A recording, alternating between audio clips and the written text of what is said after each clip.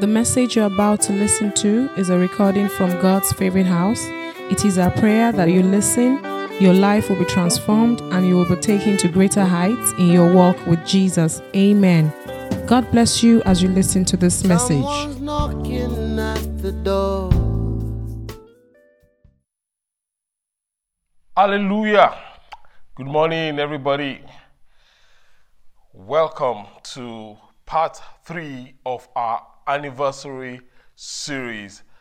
God's favorite house is 12 on the 12th of September. That's tomorrow, Monday. Hallelujah. And we are having a whole week of celebration, as you have been told, and we are all excited about. So let's get into the word. Father, we ask that you breathe upon us today. Speak to us. Change our lives, and let your name be glorified. Honor and glory we give unto you. In Jesus' mighty name we have prayed. Amen. So part 3, and we are looking at who are we? That's the question.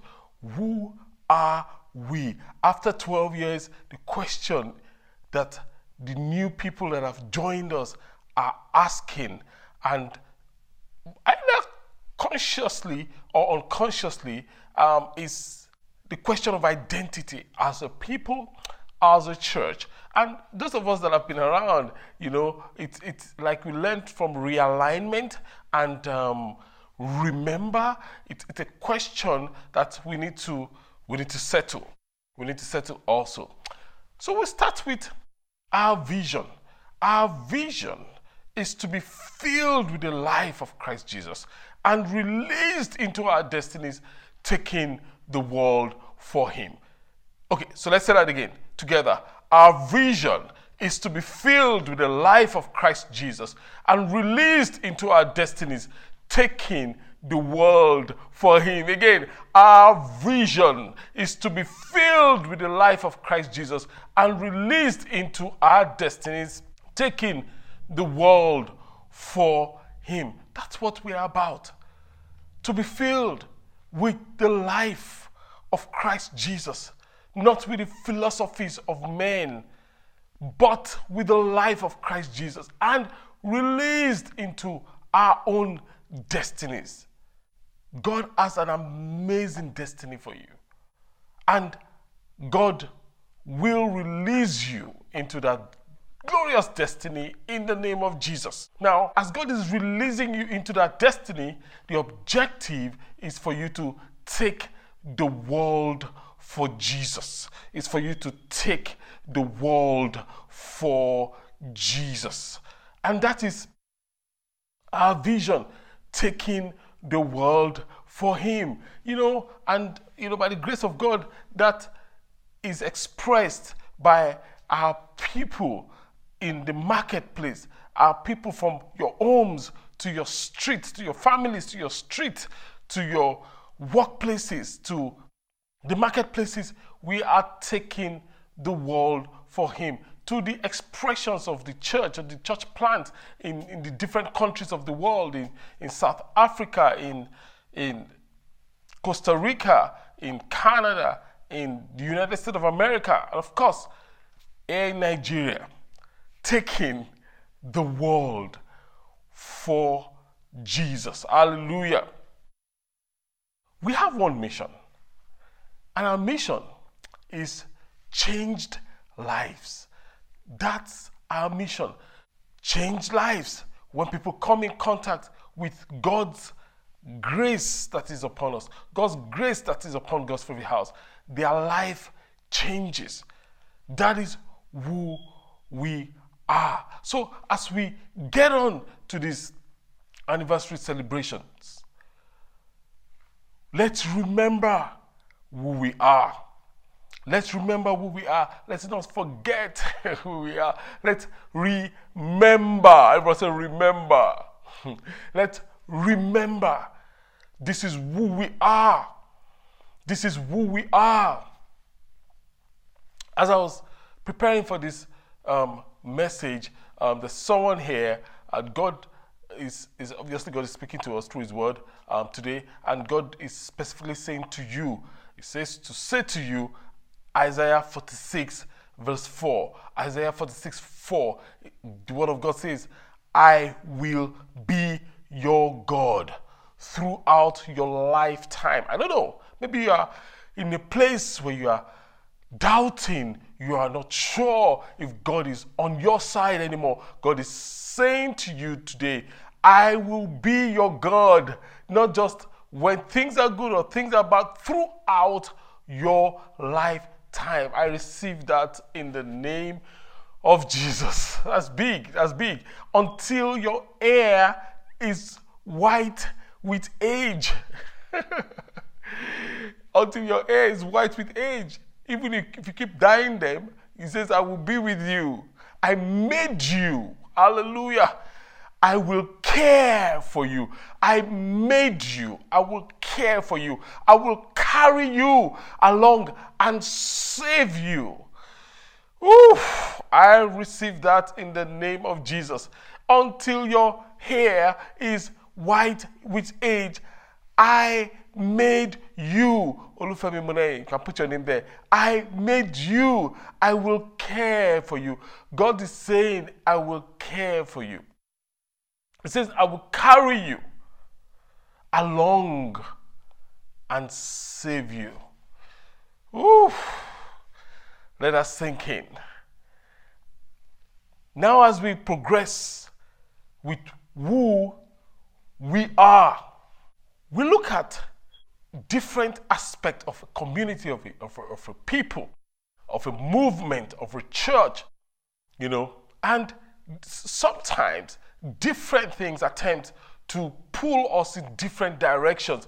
Different things attempt to challenge us and to make us pitch our tent here or pitch our tent there. And so we have a maxim in God's Favorite House. And our maxim is this. In the essentials, we have what? Unity. In the non-essentials, we have what? Liberty. And in all things, we do what? We show love. In the essentials, we have. In the non-essentials, we have. In all things, we. So let's break it down. In the essentials, we have unity. Ephesians chapter 4, verses 4 to 6. Ephesians 4, 4 to 6. The word of God says, for there is one body. I will say one body. There is one body and one spirit, just as you have been called to one glorious hope for the future. That is so big. That is awesome. We in God's Favorite House, we don't get roped into the conversation of, oh, I'm Anglican, I'm Methodist, I'm Pentecostal, I am Baptist, There is one body. Everybody say one body. And one spirit. Everybody say one spirit. Just as you have been called into one glorious hope for the future. Verse 5 says, there is one Lord, one faith, one baptism, one God and Father of all, who is over all, in all, and living through all. Hallelujah. So we see that there is one Lord, one faith, one baptism. So in the non-essentials of our beliefs, we have liberty. In the non-essentials, we have liberty. What are the essentials? The things that has to do with the things we spoke about earlier on. One Lord, one body, one faith, one baptism, one Father over all, in all, and through us all. So we see in the non-essentials of our beliefs, we have liberty. We have liberty. Romans 14, and this is so big. I'm going to read Romans 14, 1, 4, 12, and 22. 1, 4, 12, and 22. It says, accept other believers who are weak in faith and don't argue with them about what you think is right or wrong. You see, many times we want to force other people into the mold of our convictions. We don't do that in God's favorite house. We accept other believers. We accept people, even if they are weak in faith. We don't argue. And God is saying, don't argue about and try and put people in the mold of what you think is right and wrong. Verse 4 says, who are you to condemn someone else's servant? Who are you? Did you call him? Did you call her? So who are you to condemn somebody else's servant? Their own master will judge whether they stand or fall. It is none of your business. And with the Lord's help, they will stand, say amen, and receive his approval. So it's out of your pay grade. It's not in your league. It's not your call. Verse 12 says, yes, each of us will give a personal account to God. Your own dossier, you are going to give an account to God. That is enough for you to worry about, I think. Verse 22 says, you may believe there's nothing wrong with what you are doing, but keep it between yourself and God.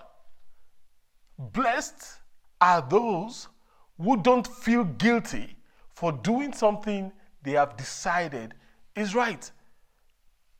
You are convinced. God bless you. Praise God. If it's a non-essential, we have liberty. You want to cover your hair to church? God bless you. But don't force all of us to cover our hair to church. You want to wear skirts to church? Decent? God bless you. But don't force all of us to wear skirts in church. Some of us will wear trousers. You want to, that is just how it is. So in the essentials, we have unity. In the non-essentials, we have liberty. In all things, we show love. We show love in all things. 1 Corinthians 13, verse 2. 1 Corinthians 13, 2 says, if I had the gift of prophecy and if I understood all of God's secret plans and possessed all knowledge, and if I had such faith that I could move mountains but didn't love others, I would be nothing. So we see that in all things we show love. Ask your neighbor, are you loving me? Are you loving me? Are you loving me? Are you loving me? If they are yet to answer, ask someone else, are you loving me? Are you loving me? And as we go through life, there are things that define. There are things that define people. The first, obviously, is circumstances. Unfortunately, sometimes we let circumstances define us. Sometimes people let the circumstances that they are going through define them. When your circumstances define you, you will realize that circumstances change. No matter how tough your life is right now, it's going to change. Things are going to get better. Listen, life is in cycles. Good times don't last forever. Bad times also don't last forever. So if you're going through it tough, don't worry, it will change. If you're going through a good time, fantastic. Begin to prepare. That is how to have a consistent life. You prepare when it is good so that you can withstand when it is tough. And if you are in a tough season, my brother, my sister, don't define yourself by your circumstance, because your circumstance will change. And if you've defined yourself by your circumstance and that circumstance changes, then you are confused. So circumstances are not to define us. They're not to tell us who we are. Your shoe is not to tell you who you are. Your car is not to tell you who you are. Whether you are driving a jalopy or the best car that you can imagine. If your car is the best car ever and it defines who you are, you're in trouble. If your car is the jalopy and it defines who you are equally in trouble. If your bank account defines who you are, you're in trouble. If it is low or high, circumstances should never define us. The second thing is this: people that try to define us, but we should never allow it to define us, is only one out of these 5 that should define us. I'm giving 5. Circumstances. Secondly, people. People should never define us. People will always, listen. If your life is going to matter and be significant, people will try and define you. Some people will punish you for not being the person they want to define you to be.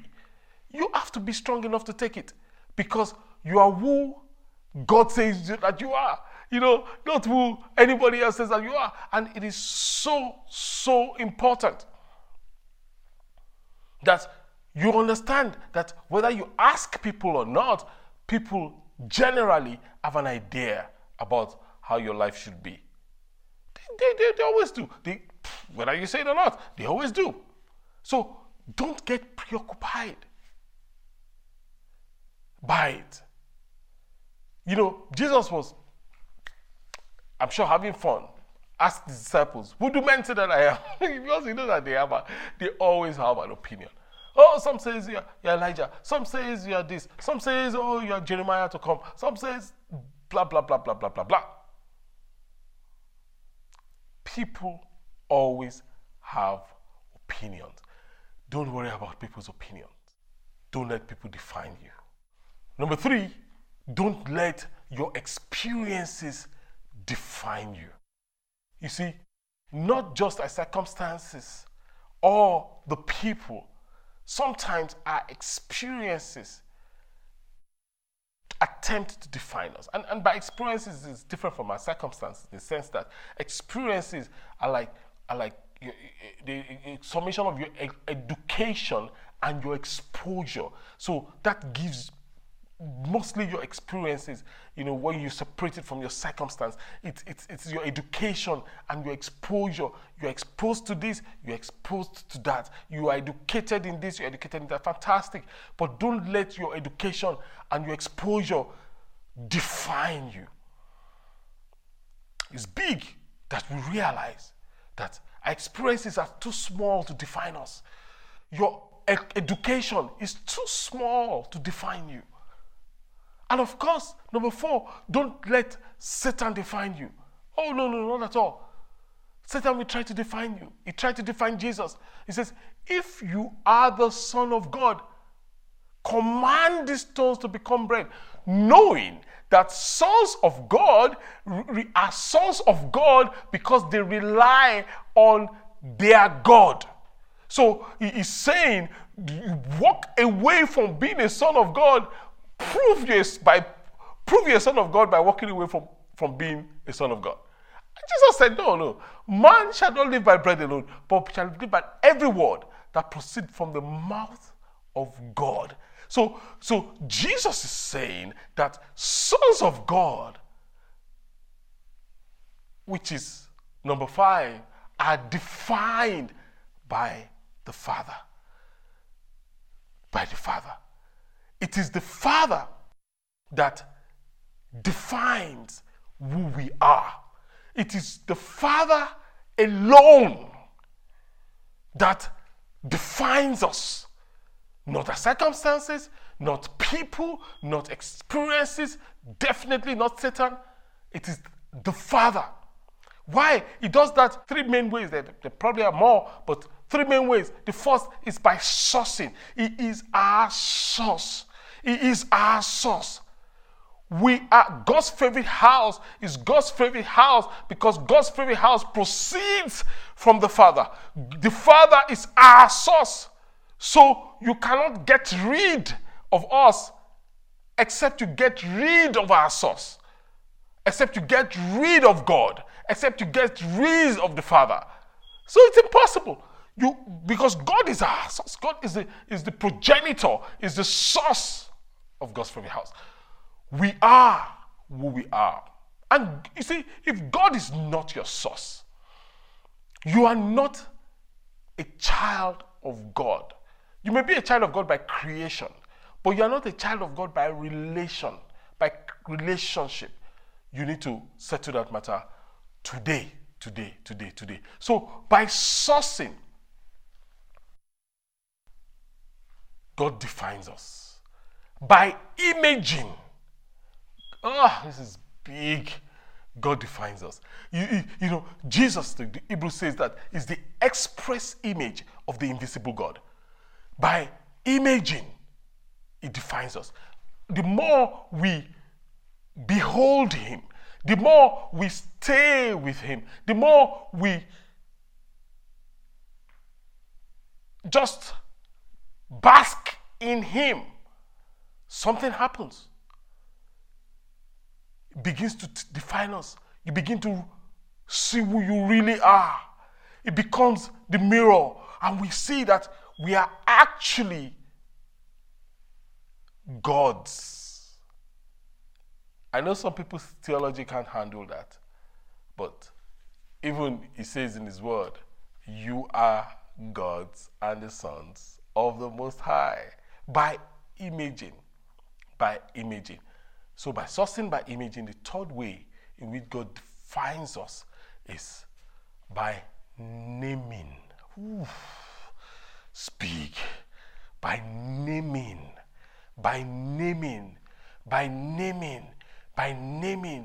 You cannot rise above the name that you bear.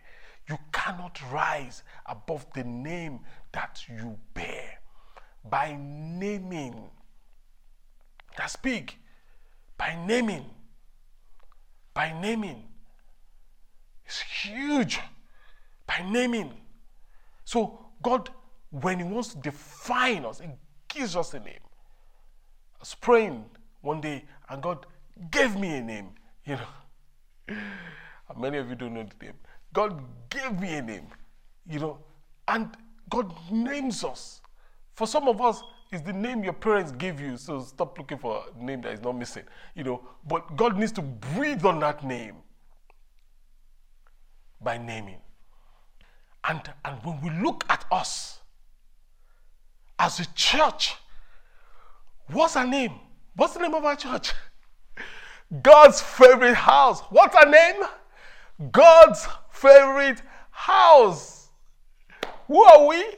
We are God's favorites. We are God's favorites. It is what it is. That's our name. It is what it is. Joseph is Joseph. It is what it is. You can be upset at this coat of many colors, but it is what it is. You know. So you just need to say when people are like beefing you or wondering what kind of name is that, just tell them it is what it is. God's favorite house. Years ago, I remember years ago, there's a solid man of God that Pastor Jack Hayford, and every year he gathers young pastors. He has about 40 of us. He calls it the School of Pastoral Nurture. 40 pastors from different parts of the world.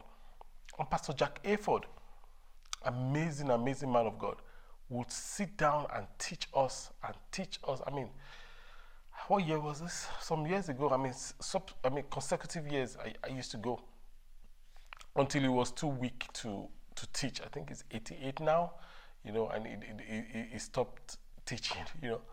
And I remember the first class, he said to us, obviously he knows us individually, so he said to us to introduce us to the class, access to the class and the church that we lead. So it got to my turn. I said, I'm Femi Bonei, from God's Favorite House, Nigeria. And he said, God's what? I said, God's favorite house. And they all looked at me. Imagine 40, uh, about 40 other pastors looking at you like, if you are God's favorite house, then what about us? In fact, they asked. And I said to the whole class that, listen, every church, every child of God should be God's favorite child. Every church should be God's favorite church. But guess what?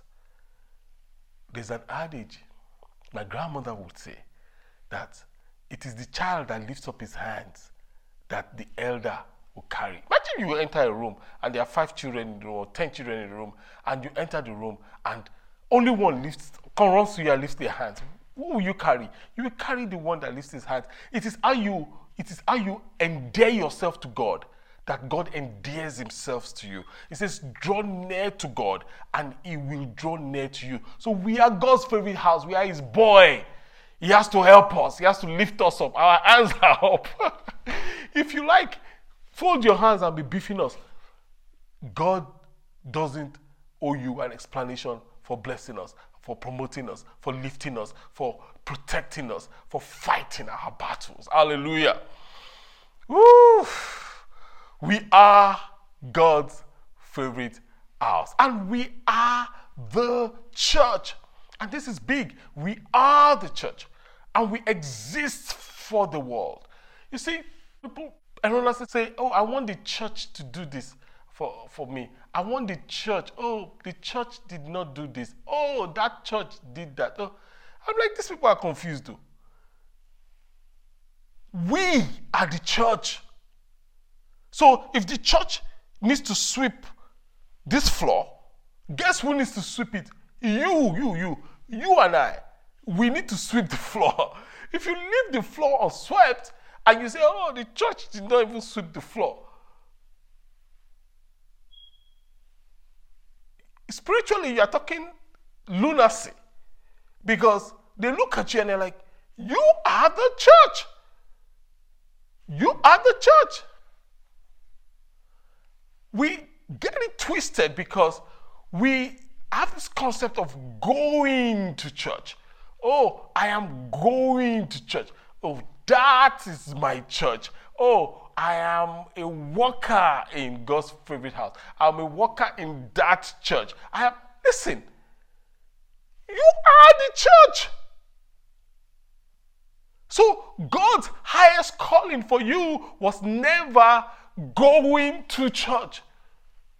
God's heart's desire for you was never that you will be going to church.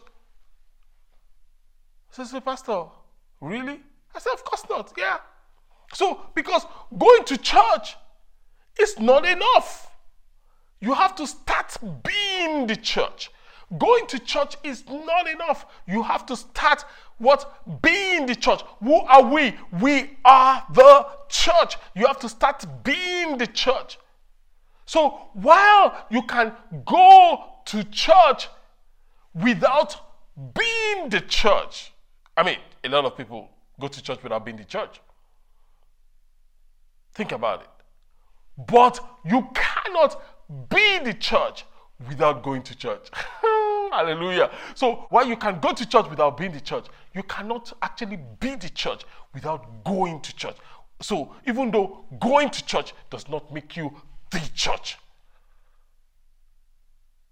it equips you and empowers you to be the church. Hallelujah. So a church is not a place that you go. A church is a people that you belong to. Woo! A church is not a place that you go. A church is a people that you belong to. That people just meet in this place. The church is people. The church is not building. The church is not structure. The church is people. So you have to become involved in church. Wherever you are, you may be visiting us in God's Favorite House, and you're going back to wherever, Port Harcourt, to Abuja, wherever you are domicile, be involved in your church. You may be joining us online, and you don't consider yourself a part of God's Favorite House. That's fine. Be involved in your church. How? By serving your church. By giving. Give. By joining a small group, joining a life group, joining a department, joining a small unit. So those three things integrates you mainly into a church life stream. Hallelujah. We are the church. Psalm 92 verse 12 says, but the godly, this is a powerful scripture, but the godly will flourish like palm trees. In the name of Jesus Christ of Nazareth, you will flourish like palm trees and grow strong like cedars of Lebanon. You will grow strong like cedars of Lebanon in the name of Jesus. Verse 13, for they are planted. There was a planted. They are planted. They don't visit. They are planted in the Lord's house. Some people are visiting the Lord's house. They are not planted in God's house. To flourish, you need to be planted. They are planted in God's house. They flourish, you see that word, in the courts of our God. Verse 14, even in old age, they will still produce fruit. You will still produce fruit in old age in the name of Jesus. They will still produce fruit. They will remain vital. And green. You will remain vital and green in the name of Jesus. They will declare, the Lord is just, He is my rock. There is no evil in Him. I'm praying for you in the name of Jesus Christ of Nazareth, that at the end of your life, in the evening of your life, you will look back and you will say, the Lord is just. He is my rock. There is no evil in Him. In the mighty name of Jesus. Now, this is so interesting because both palm trees and cedars are evergreen. Evergreen meaning they are consistently thriving, producing life year round. They flourish through the year, regardless of the weather. Summer, autumn, spring, winter, they are flourishing. Other trees, they wither during certain seasons, winter seasons.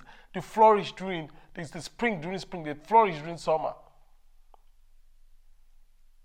But the palm tree, check palm trees. They are always flourishing, regardless of the weather. So I'm praying, whether there's depression, whether there's recession, whether the exchange rate is catapulting, you will flourish in the name of Jesus. Like the palm tree, regardless of the season, regardless of what is hitting the world, like the cedar, you will flourish in the name of Jesus. The cedar, for instance, is known for its durability. You will be durable. You will not quench halfway. You will be durable.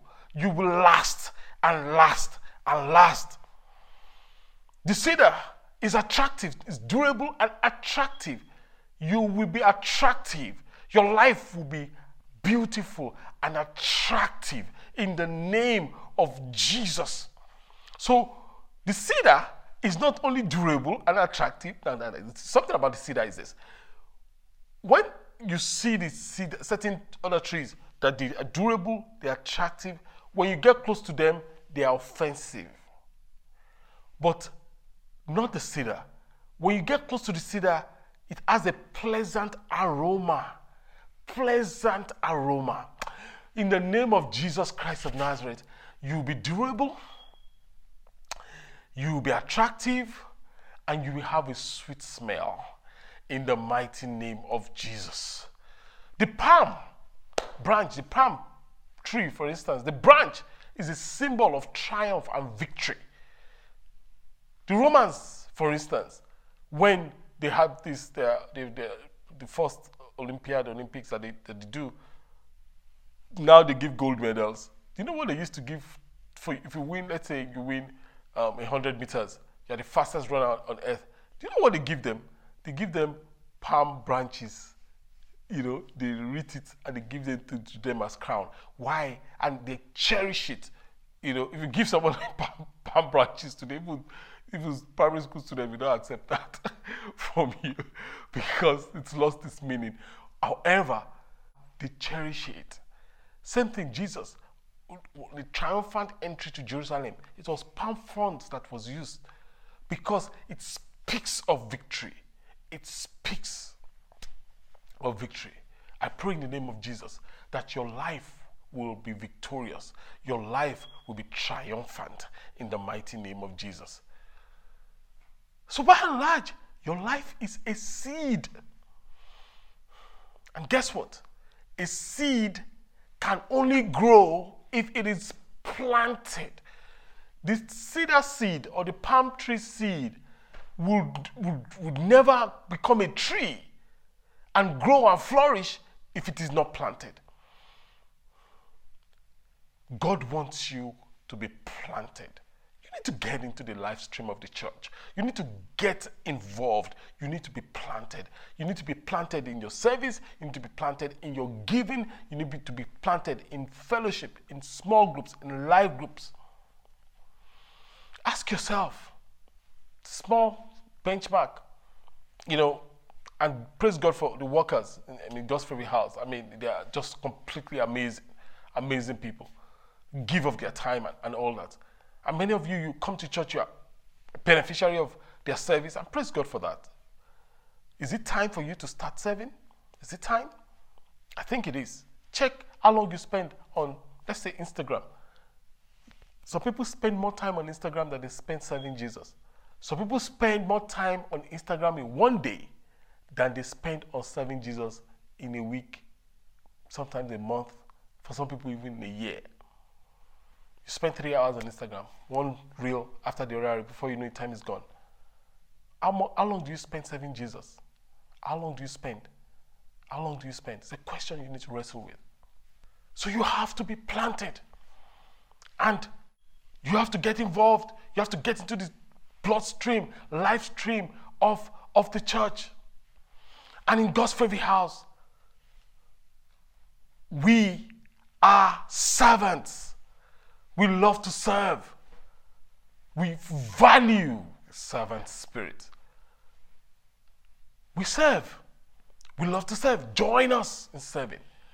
We are diverse in God's Favorite House. We value diversity. We are diverse. We have tall people. We have short people. We have lepacious people. We have Oroboski people. We have light-skinned people. We have dark-skinned people. We have different kind of people. We have easily amiable people. We have extra grace required people. We have all kind of people. We are diverse. We're in different nations. We have people that speak Swahili, Zulu, people that speak Afrikaans. We have people that speak English. We have people that speak Yoruba, Igbo, Hausa, Ibibio, people that speak Efik, people that speak Benin, people that speak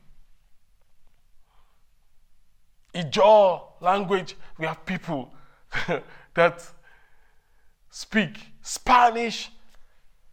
We have people of different tongues in God's Favorite House. We are diverse. So we are servants, we are diverse, we are authentic. We are authentic. We value authenticity in God's Favorite House. We are authentic. What you see is what you get. Like we were sharing at Thrive that we are it is this truth and that truth is complete truth. You know, it is what it is. It is what we get. We don't fake it. We are authentic by the grace of God. And not only are we servants, diverse, authentic, we are simple. If you check, our pastors are simple, our messages are simple. You know, we just keep things simple because, hey, our message is simple. The gospel is straightforward and simple. Why complicate it? So not only are we servants, diverse, authentic, simple, we are flexible in God's Favorite House. We are very flexible. We are united in God's Favorite House. We value teamwork. We are creative. We value innovation. We are risk takers. No small dreams in God's Favorite House. No small dreams. We value risk taking. We are committed in God's Favorite House. We value commitment. We do value commitment. And guess what? God's Favorite House. Who are we? We are limitless. All the way. Hallelujah. Okay, so that's who we are. That's who we are. That's who we are. So if you're here, you're like, Pastor, I don't have that relationship with God. Of course, I'm a creation of God, but I don't have the relationship with God. Can you pray with me? Yes, we want to pray with you. We want to pray with you wherever you are. Pastor, that is me. That is me. If that is you, put up your hand now over your head and we'll pray with you. Wherever you are, online, in the church auditorium, put up that hand. Put up that hand. I want to start a relationship with the living God. I'm going to turn it over to the RP who's going to pray with you and take it from here.